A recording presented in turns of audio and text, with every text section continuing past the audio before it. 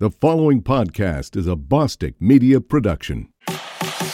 She's a lifestyle blogger extraordinaire. Fantastic. And he's a serial entrepreneur. A very smart cookie. And now Lauren Everts and Michael Bostic are bringing you along for the ride. Get ready for some major realness. Welcome to the Skinny Confidential. Him and her. Aha! Raina Penchansky is the co-founder and CEO of Digital Brand Architects, also known as DBA. DBA was founded in 2010 and specializes as a top digital influencer agency that helps build talent's online and social authority by developing their brands and partnering them with fashion, beauty, and lifestyle brands. DBA currently represents some of the best content creators in the space, including my lovely wife. Prior to founding DBA, Raina worked on global communications for Saks Fifth Avenue and Coach. I consider her a great friend and mentor because, like me, she enjoys a good wedge salad and a shrimp cocktail. Raina, welcome to the show. Thank you very much. Wow, you really put some effort into that. I had to give her a pow. Wow, that's one of your best intros. And you mentioned our bonding over wedge salads. Oh my God. Sometimes randomly I'll just text you, like I'll go to a restaurant and just text you, had a good wedge salad. Like could be random. Your husband's probably like, what the hell is this guy doing? Should we start Great Wedges of Instagram? Yeah. Let's do it. Reserve it. Michael That just might wants exist, to be an but it's for something influencer under you. Yeah. But Michael just wants representation, let's be honest. I know, that's true. I'm playing hard to get. Okay, well. So, give us like a background of kind of your influencer journey. So I was at Coach, the head of global communications, for the better part of almost a decade. And while I was there, we were just sort of seeing from a brand point of view that our customer was being inspired by different kinds of people. It was street style, it was blog loving, it was just an entirely different subset of people that were coming up that were wearing Coach and were inspiring our customer. So we were the first brand, God, this has got to be 11 years ago at this point.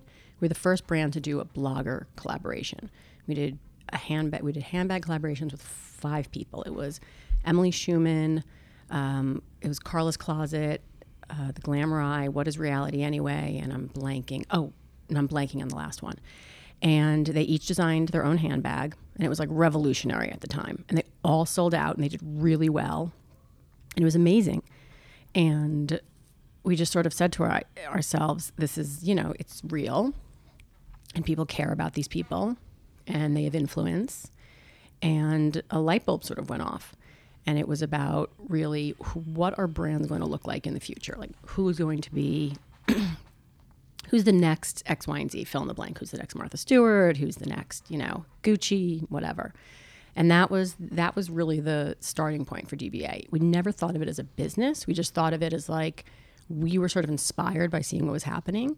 And it was meant to be, how do we take these individuals and create brands from them? So how long after you did that campaign did you leave Coach and say, okay, there's an opportunity here? About 2 years later. What year was that? We started DBA in 2010. So that's really early for the space. How did you start DBA? Did you start in New York or did you move out here? So DBA was started in New York, and Karen, who was my partner, and I were literally taking power walks along the West Side Highway together. We both lived in the West Village. And it was just like a kernel of an idea. And then I moved to New Orleans for a relationship that ended like most Lifetime movies do, not very well. And I remember calling Karen and I said, if we're going to do this, I'm going to have to do it from LA because like that's truly like the where talent lives. Like if talent management really sort of like is born and raised in LA. And New York is such an important city from like a brand and a finance point of view and a business point of view. But LA is like the home of talent. And so she stayed in New York and I came out to LA. And that was it. I mean, it was such an organic conversation. I know you guys started out of literally your kitchen. Karen's kitchen, yeah, literally. So how do you take a brand that you guys started? I want to call it a brand, right? Mm-hmm, okay. Yeah.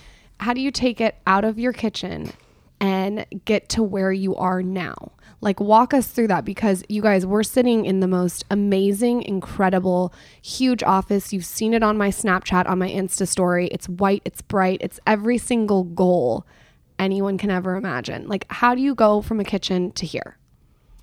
So the best thing I think that we had going for us is that we put our heads down and like didn't pay attention to what anyone was saying.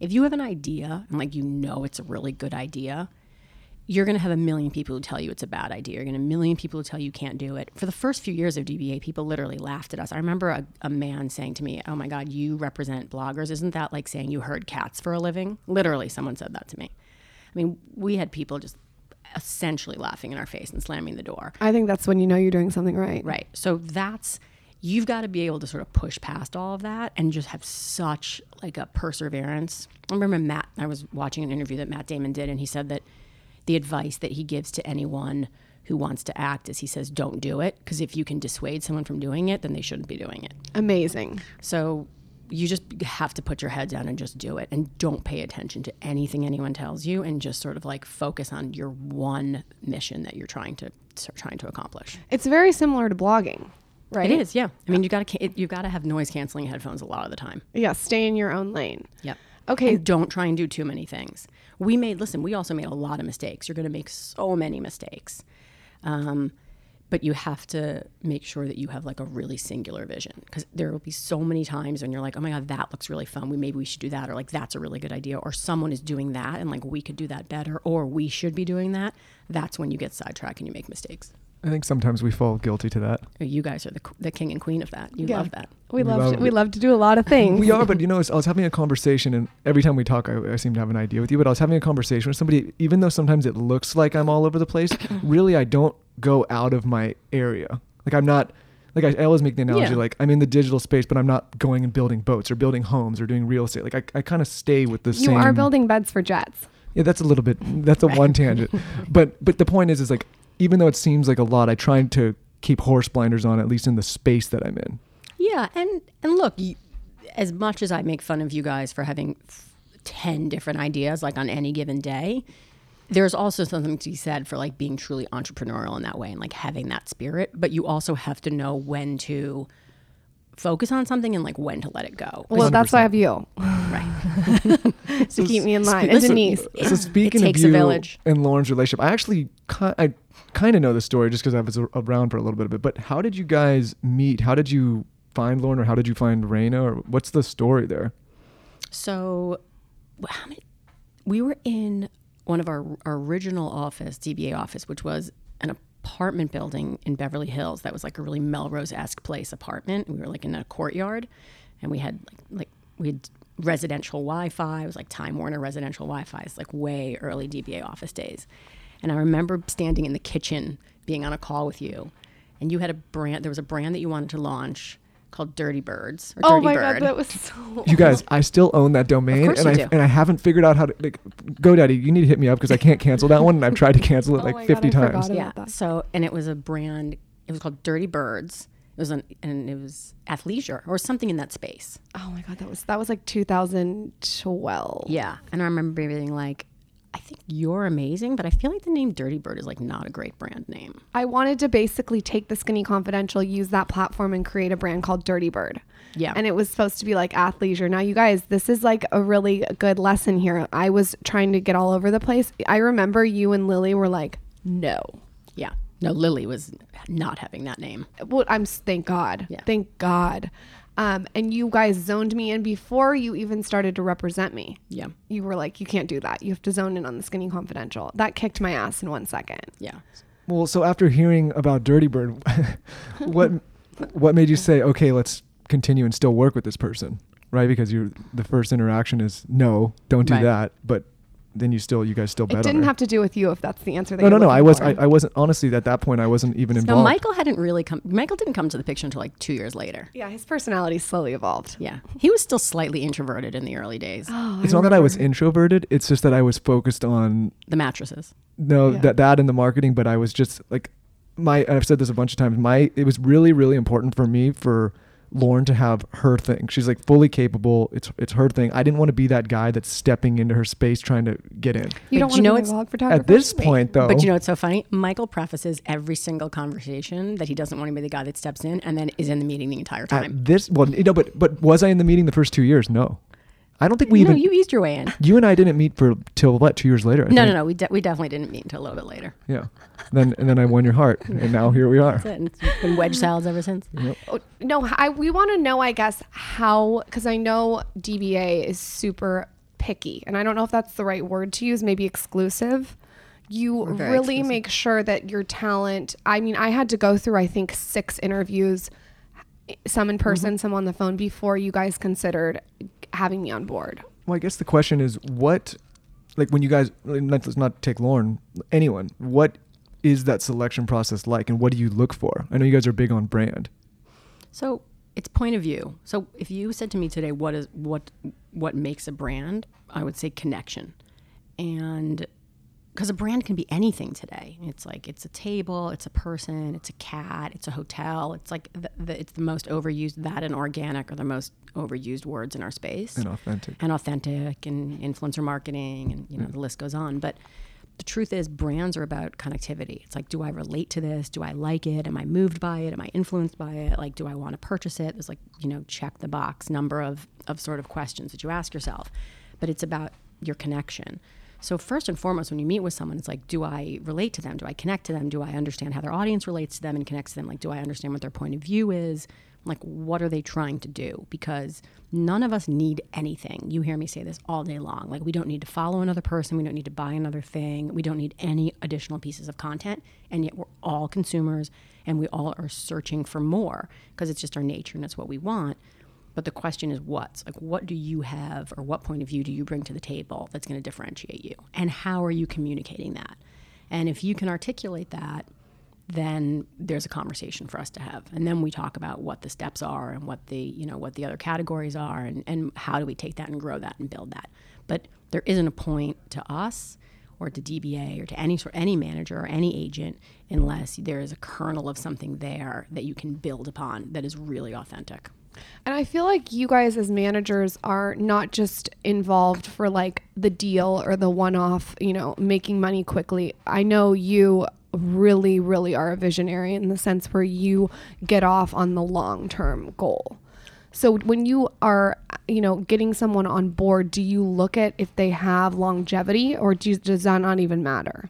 It does matter, but it's interesting because longevity today is different than it used to be back in the day. Like if you wanted to grow a band, you would like send them on the road for 3 years. I mean, our world doesn't exist in that sort of time frame anymore.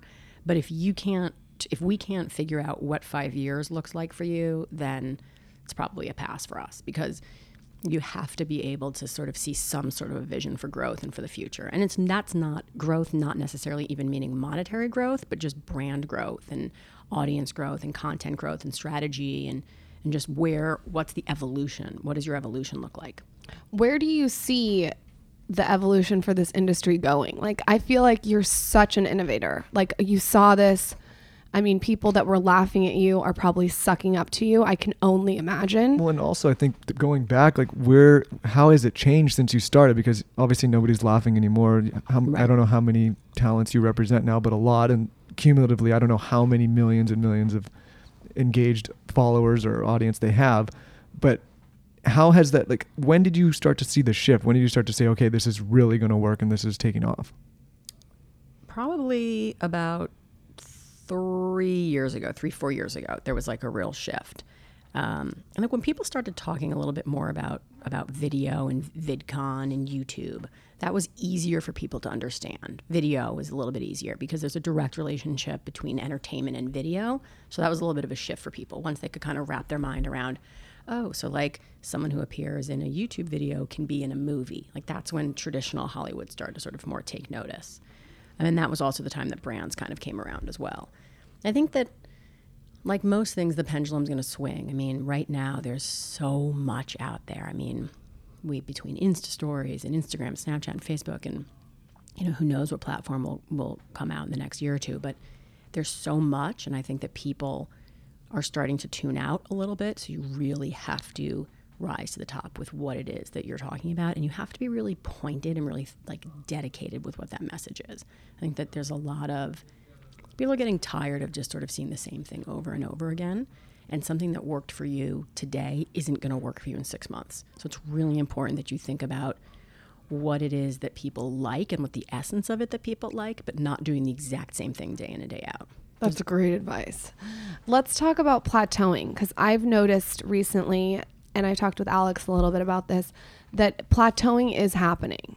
Like people are starting to get sick of looking at everyone's breakfast every morning. Mm-hmm. How many times can we see it? Yeah. Where do you see people doing it right, and where do you see people doing it wrong?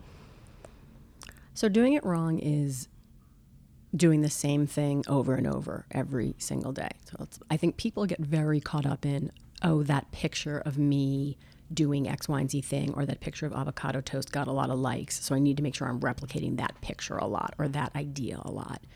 And a lot of these things live in isolation. So it's like on that moment, that's what worked. You know, for instance, what's going on in Houston right now is so devastating, and all anybody sort of wants is to figure out how they can help. So if right now you're posting the exact same content that you posted 7 days ago, it feels a lot less relevant than it did 7 days ago. So our world is changing. You know, the political climate that we're in is changing. You have to be able to understand what's taking place in the world around you to understand what people want to see. You cannot be tone deaf. And I think that the biggest problem and the biggest thing that I see people doing wrong is being tone deaf. Well, and I think also playing it safe, right? Where it's just the same basic content over and over. You got to kind of take a stance on something, right? Or you got to kind of take a position or have an opinion on something, whether people agree with you or not. Yeah. And I think if if you're not providing some kind of, I don't want to say controversy, but if some kind of point that's different, something that's not the same conversation over and over, people are going to tune out. Well, because social media isn't necessarily solely for escapism the way it used to be. There was an element of escapism that existed around all of these platforms that just doesn't exist today. I mean, there's too much going on in the world for you to just want to look at pretty pictures all day.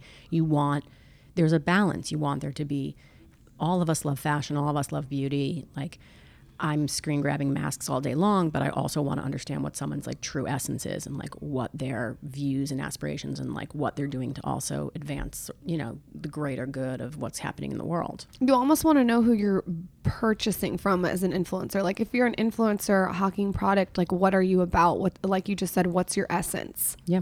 So you would say something that people are doing right is taking a stance and showing that side of their personality and their opinions and putting it on their platform as opposed to just avocado toast. Yeah, and I think that people want to see that. I mean, I'm not saying that every single person has to be an activist, but it's sort of naive to think that you can get away with just posting the sort of status quo, because that's not what's really happening in the world. And I think people want to understand who it is that they're following, and they're going to start to tune out people who are just being kind of vanilla and middle of the road. Well, that kind of plays into community, right? Mm-hmm. How important do you think it is that bloggers and influencers nowadays cultivate a community and really pay attention to their audience as opposed to just posting what they want? I think community is everything. I mean, it's what we've all built platforms on. I mean, without you know, you love your audience. I'm obsessed. I mean, you're obsessed with your audience. You talk about your audience all day long. I mean, they're family to you. And I think that that's real. I think people who talk about their audience and just sort of say, oh my God, my fans, and like, I love them, I wouldn't be anywhere without them, that's nonsense. Like, a lot of that is just bullshit. But your community and talking to them and engaging with them, I mean, there are real relationships and real connectivity that happens from that. And like, you're amazing at that. And I think people who can really cultivate that and understand that, that's what the essence of this entire thing is about. I mean, we see it happening every day. I mean, there are people, the causes that you can draw awareness to, the things that are taking place. I mean, even in like the smallest way, there's a tremendous amount of positivity that can come from everything that we're all doing. And I think that's what's really important, is sort of advancing that. I totally agree.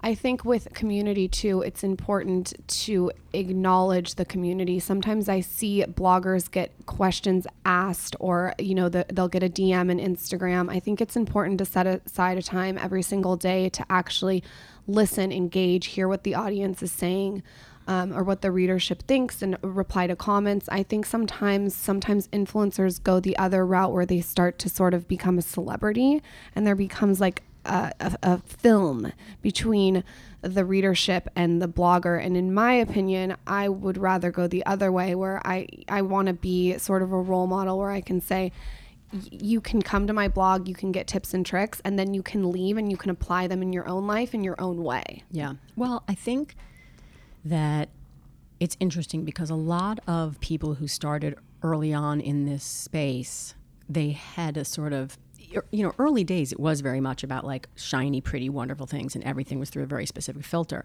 So if you built your brand on that, and that was what your relationship was with your audience, it can feel challenging to pivot from that because it's scary. And also, I think a lot of people assume that everyone in this space is this like extreme extrovert, when it's the opposite. It's really interesting. There's so many of our clients are really truly introverts, and it isn't necessarily like second nature to them to want to be an oversharer. It's just that like that's what they've created because they love creating content and they love sharing, but they're really, really not extroverted. So there's also a little bit of like a struggle there in terms of like, how much do I share about myself personally? Because it's like not my nature to actually do that. What do you think these people are going to do? I was just talking about this on another podcast, how I believe that now you can't just lead with your looks or shiny, pretty things. You have to have a personality or something to say to back it up. And how we're going to weed that out is because videos become so popular now, and podcasting is now a new place, and Instagram Live, you can't get on live and fake it. More importantly than that, it's that people are they say, okay, we've seen all the pretty stuff. Like, what is your opinion? What do you think? Who are you really? Yeah. And I think, luckily, hopefully we don't suffer too much from being introverts. No. No. You maybe need to be a little more introverted. But, no, I can imagine that for a lot of people that are introverts, like very talented people, creators, it's difficult then to say, okay, like there's a lot of pressure for them to come out of their shell now. And how do they compete? Like, what would you say to them? So I think that you have to find your medium. So, I saw it for my entire career when I would deal with traditional talent, like movie stars. You think that they're all going to be these like phenomenally charismatic people, and then you walk in the room with them and they're like the biggest duds. But they write books, or it's entirely just about their sort of persona. And I think that it's very much, you have to figure out what your medium is. Like, what's the best medium for you? If you're a super introvert and you don't want to show your personality, then Insta Stories isn't for you, and you're going to have to really rely on the written word. And that's more challenging because people aren't consuming that sort of content the way they used to, and Insta Stories is much more snackable and what everyone loves. But good content rises up no matter what. We all find it. It's not in any medium. And it's not a coincidence when those things happen. And all of us at the same time are like, oh my God, are you watching X, Y, and Z show? It's amazing. Or did you see this video or this person? It's good content rises up, but you have to figure out what your medium is. And if it's not going to be in the form of sort of video or Insta Stories, you've got to work a little bit harder because people are less willing to engage with like the written word the way they are with video. Speaking of stars or celebrities, you've worked with them in the past, I'd say like traditional celebrities, and now you're managing influencers, which I'd say are some level of celebrity, right? Mm-hmm. I don't know how you big influencers, guys. You manage all the top. Like, I feel like you didn't brag enough. You manage the top of the top. I don't know if I'm allowed to mention any of them, but you manage some huge influencers. We do. We definitely manage some of the biggest influencers in the space. But so when you Lauren included. Yeah. When you're speaking, Michael wants to be. I'm the biggest, right? No. When you're speaking in your space, in my space, in my headspace, to the talent, what is the line between like, do you talk to them as if they're like a celebrity, or do you keep them grounded, or do you say, or like, how do you manage that? Because I know it's confusing, right? You have so much attention on social media on a daily basis, but then it's not the same as if, I don't know, maybe it is like Tom Cruise walks down the street, or you know what I mean? Like, I don't know, how do you kind of deal with that? So the digital talent and traditional talent are the same in the sense that it's the same as all of us. Like, we all have very specific personalities, and so certain personalities work well with other personalities. I'm very tough love always. I'm not the warmest and fuzziest. So you're straight to the point. You don't say. But certain talent have different kinds of managers. Like, we have managers who are way more hand-holding, and there's certain talent that gravitates towards that, as with any sort of kind of talent. I didn't get the hand-holder. What's hand-holding? No. Like, that's okay, though. I don't need the hand-holder. What do you mean, like hand-holding? Like Like they'll just be like softer maybe. Yeah. But listen, you have to know the greatest way to communicate is to know who you're communicating to, because you have to, you can't, I can have some conversations with you guys that I might not be able to have with other clients, because you guys, we have a different way of communicating with each other, which is a little bit more sort of like to the point and sometimes brusque, and that's if we can get it out of Lauren. No, my managers Denise and Alex, I want to shout them out right now. I need someone that provides me structure and that is strong, or else I'll override them because I'm all over the place. So that's the kind of manager that I feel like you guys gave me, is someone that keeps me on track and in line. Yeah. Well, and by structure, also someone who follows up with you 16 times. About 40 times a day over text. Yeah. But that's okay. But some people don't need that. Some people are completely self-sufficient and just want it. They want one email that outlines everything, and this is what I need from you, or whatever that looks like. I mean, Gabi came on and said that Gabi's like that. She's like the best. Yeah. No, Gabi is like, just tell her something once and that's it, and she's off to the races. I aspire to be like Gabi. Yeah. Gabi was on this podcast. We'll link her episode in the notes. Early episode. So I want to know about, let's say we have a lot of bloggers that are just starting out. Give your real raw opinion Or here. Influencers. Or Maybe influencers. not bloggers, or content creators. I want your real advice, like on someone that's starting out in this industry, because it can be extremely intimidating. I think you just can't try to be like anyone else. You have to stop looking at someone else's pose, or looking at the way someone else takes photos, or taking the route of sort of emulating someone is just not going to get you very far, because ultimately what that's going to look like is just the poor man's version of someone else. And I think you have to really take a step back and understand what it is that you're bringing to the table. Like, what's different? So do you think that we're going to have an influx of influencers coming into the industry, or do you think it's going to be a lot slower because it's saturated? Like, what's your opinion there? I think that there will always be people coming into this space, in the same way that there's always new actors, there's always new musicians. Like in any creative medium, there are always people who are coming in and who are finding different and new ways of doing things, or just feel a little bit fresh or relevant. It's never going to go away. It's not like all of a sudden one day it's like, oh, there's not a single there are no more content creators. It's just not going to happen. Well, the funny thing is, we just went and spoke at a high school down in San Diego, which was a cool experience. But if you ask, like, this didn't exist when we were kids.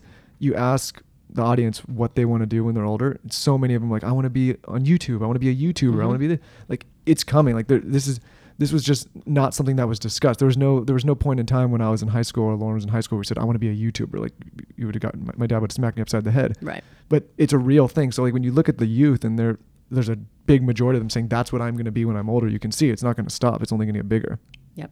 Well, and that's what people are consuming. I mean, kids born today aren't talking about, like, and this might even be too old school for you guys, but like must-see TV on NBC, which I grew up with. Like those references aren't even there. The only references they have are YouTube and Snapchat and Instagram. Like, they're not talking about like the old forms of media.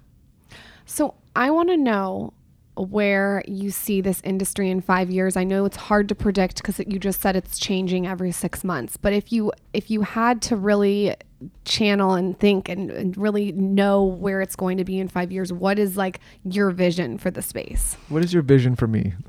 Oh my God. What does Michael's path look like? I'm just kidding. Kind of. So in 5 years, you're going to have probably between sort of 20 to 50 influencers who have the same sort of brand relevancy as like a Martha Stewart did in her heyday. So Really? So you're absolutely. I want to know more about that.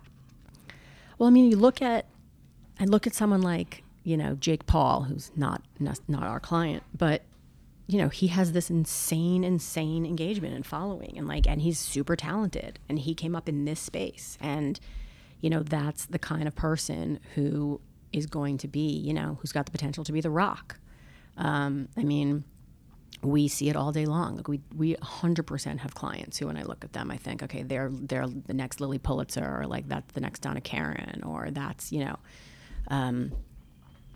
any number of sort of different people in different spaces. And talk to me about product in this space. What do you see people doing wrong, right? Where do you see the product lines going? Because a lot of bloggers are sick of pushing other people's brands, and they want to start focusing on pushing their own brand.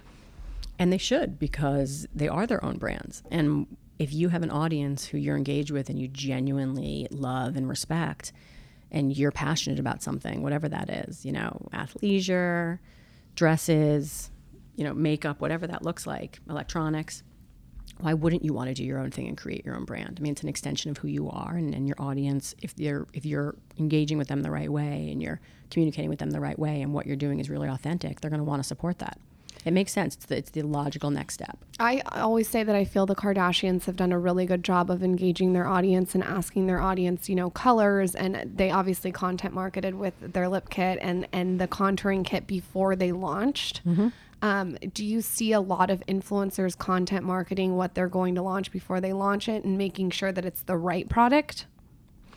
Yeah, I mean, I think that a lot. If you're an influencer and you're launching a product, you have to make sure that that is something that you have organically spoken about for years leading up to this. Like if all of a sudden one day someone sends you, where you can make a lot of money, it's in this category, and the next day that's what you're promoting, it's not going to work. People see the strings. No one is, no one's being fooled by anything these days. They get it. And I think that, there are a lot of people who get really worked up about having to write hashtag ad, or, there are a lot of brands who don't want clients to have to hashtag ad.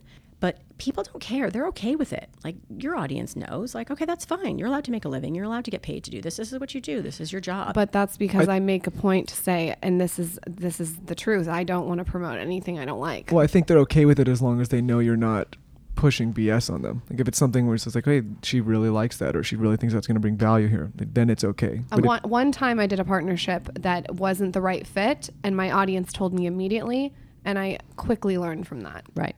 And I think that if and when you are launching your products, you're going to be doing it in an organic way. I shouldn't say if, I should say when.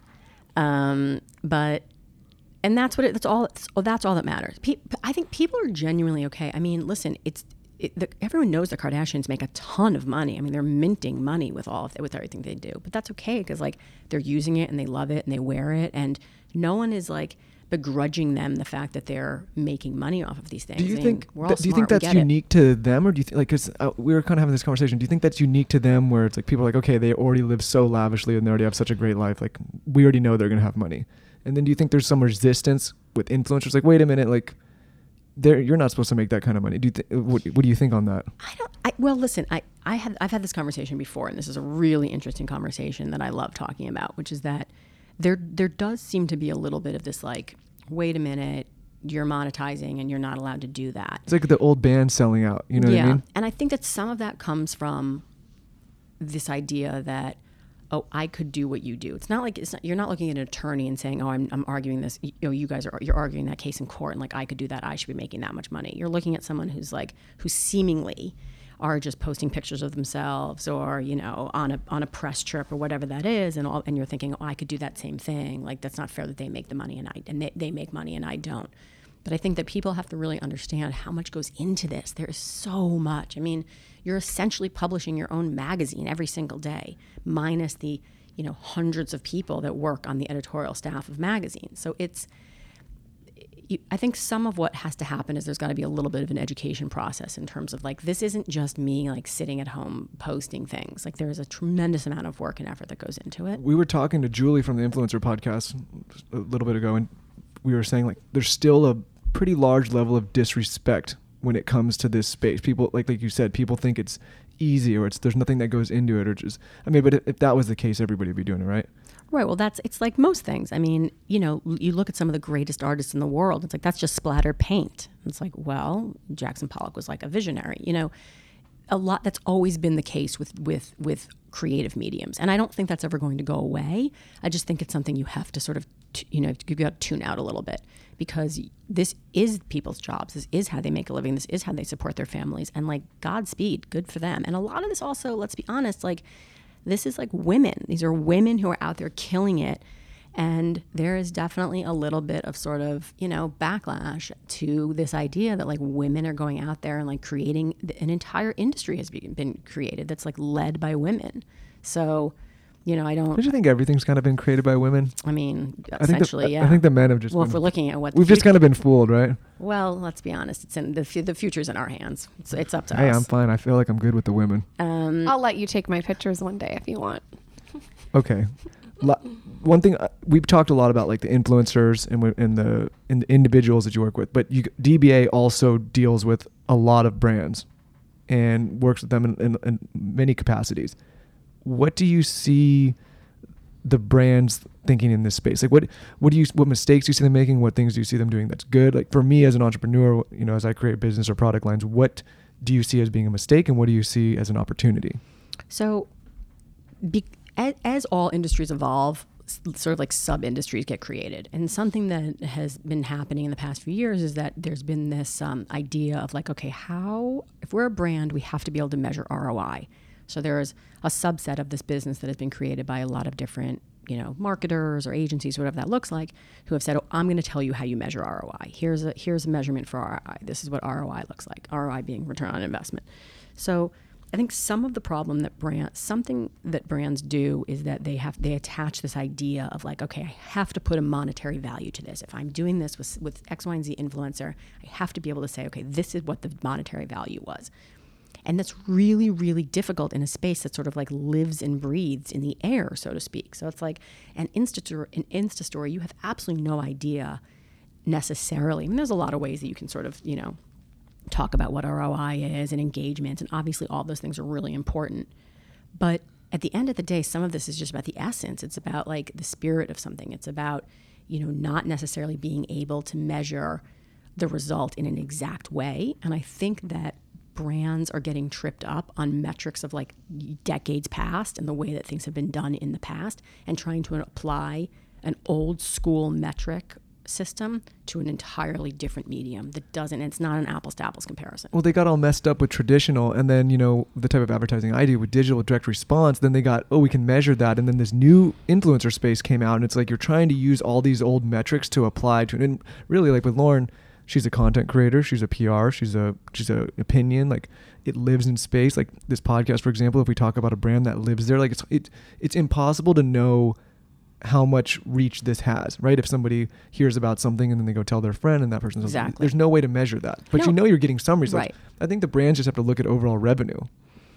Right, but it's hard. You can't always necessarily attribute someone to that overall revenue. And I agree. That's the problem, is that a lot of brands are wanting to do this. It used to be back in the day. I grew up as a traditional publicist. It was, okay, so you got a half a page in Harper's Bazaar, and that was the ad equivalency value of that is X, and then you have a multiplier, and you say, but it's an editorial, so it's worth this.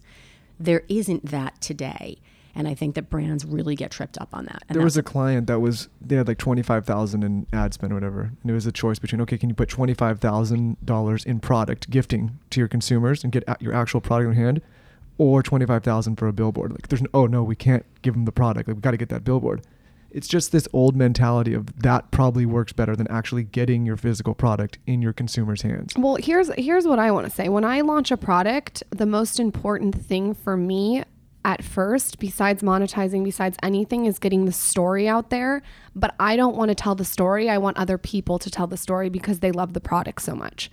And I think if you approach influencers as a brand that you're not just looking to quickly monetize, that you're looking for all these influencers to go out and be your soldiers and tell your story in their own way to their audience that they know better than anyone, that's when I think an amazing partnership and synergy happens.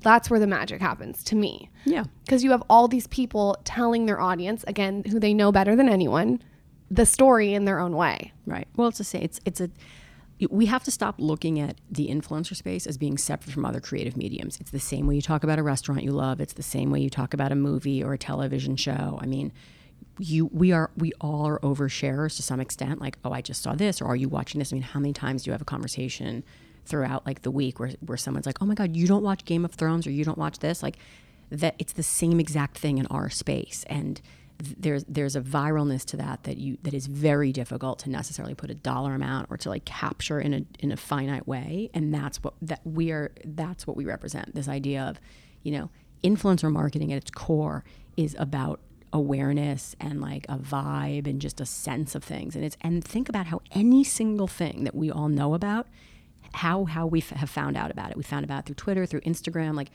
You're not watching the nightly news and saying like, oh, I didn't know that. Like you knew about that 6 hours earlier because someone on your Instagram feed talked about it or showed up in your Twitter or something. Like that's what the essence of this is about. It's how we communicate, period, the end. So if you're a brand, you have to go to where the communication is happening. It still comes down to the best form of advertising, which is word of mouth. It's been the best forever. It's always going to be the best. And it reminds me, those those Gucci t-shirts that everybody's wearing? I remember the first time I saw it, I'm like, oh my God, like these guys are paying like $500 for a t-shirt. Like really, Gucci's laughing all the way to the bank. Really, they are. Like hats off Gucci. But all of a sudden you start to see all these different people wearing it, influencers, and now like you can't get those t-shirts anywhere. Right. I mean, look at Supreme. Yeah. I mean, Christ. Smart. Yeah. Okay. Before you go. Okay. What is your business mantra? Like what's something that you live by every single day? Or it could be a personal mantra. They go hand in hand. So I have a few. One is assume positive intent. So this is really important because we all communicate over text and over email, and like everything gets lost. There's so much nuance. So I try to always assume positive intent, because before you know it, there's like a spiral and you're 10 emails in and there's a lot of exclamation points, and like that's a slippery slope. Especially if you write blunt emails, right? Yeah. Especially if you. So I think that's a really good sort of just like life lesson in general, like assume positive intent. Our DBA mantra is be aware, gain knowledge, have conviction. And basically what that means is like know what's going on in the world, like then learn what you need to learn, and then like be resolute in that. And that's kind of how you build a brand. And whether you're a person or us building a company and a brand, those are the sort of two things that I think are definitely like guiding principles. I love What's next for DBA positive and you? intent. What's the next move besides signing a huge contract with Michael Bostic? What is the biggest move you can make? What's the next thing? What's the next thing? We're growing a lot. The team is growing. We're bringing on a lot of new talent and a lot of managers. There's a lot of growth here. And products, digital brand products, has been growing at a tremendous pace in terms of launching clients, brands. We launched Prem with Gabby Fresh and Nicolette Mason, Gabby Gregg and Nicolette Mason, and that's a plus size line that they had been passionate about and pushed for close to 4 years before it finally got off the ground. Yeah, they've been working hard on that. Yeah. So things like that, watching people and really helping people with passion projects, I think is the thing that really keeps me going. Will this go international? Is this international? We have an office in Milan. I didn't know that. We Asia is like my second love, like Tokyo and Hong Kong. We talk about it a lot. I mean, they're very specific markets, and you have to sort of live there to really build a business there. So I don't know. We got to go over there and check their wedge salad we'll come situation. visit you. Yeah, you guys would love Hong Kong. You've been. Yeah. You love Hong Kong. I love Hong Kong. I do love Hong Kong. Yeah. Michael's a fourth Japanese. I am. Did you know that? No, I didn't know that. Yeah. Yeah. Can't tell? No. Well, we don't need your whole life story. I've got a bunch of stuff. I've got all. Where can people find DBA on Instagram? The Real DBA. All right. Thank you so much for coming on. That was so fun and interesting. I actually learned a lot. And guess what, you guys? I was late and I kept you 5 minutes after. So Raina's got to go. We should do this more often. This is fun. I know it's fun, right? Yeah, it's really fun. We're going to talk more. Me and you are going to talk. We're We're going to have Michael, you and I will continue our conversation. Yeah, we're going to continue the podcast conversation. All right, You're they gotta seeing go get a sparks are flying here. Oh my God. All right. Bye, guys. Thank you guys for tuning in this week. As always, we appreciate your attention. We know you have a ton of options when it comes to content, so just the fact that you chose to stop by and listen to us this week means the world to us. If you like the show, please let your friends and family know, the guy down the street, the cat, the dog, whoever. It helps the show grow and keeps us motivated to keep producing content on a weekly basis. If you happen onto iTunes and feel inclined to leave a review, please take a picture and screenshot it and send it to podcasts@theskinnyconfidential.com, and Lauren will send you a little email with some tips and tricks. Thank you guys, and we will be back next week.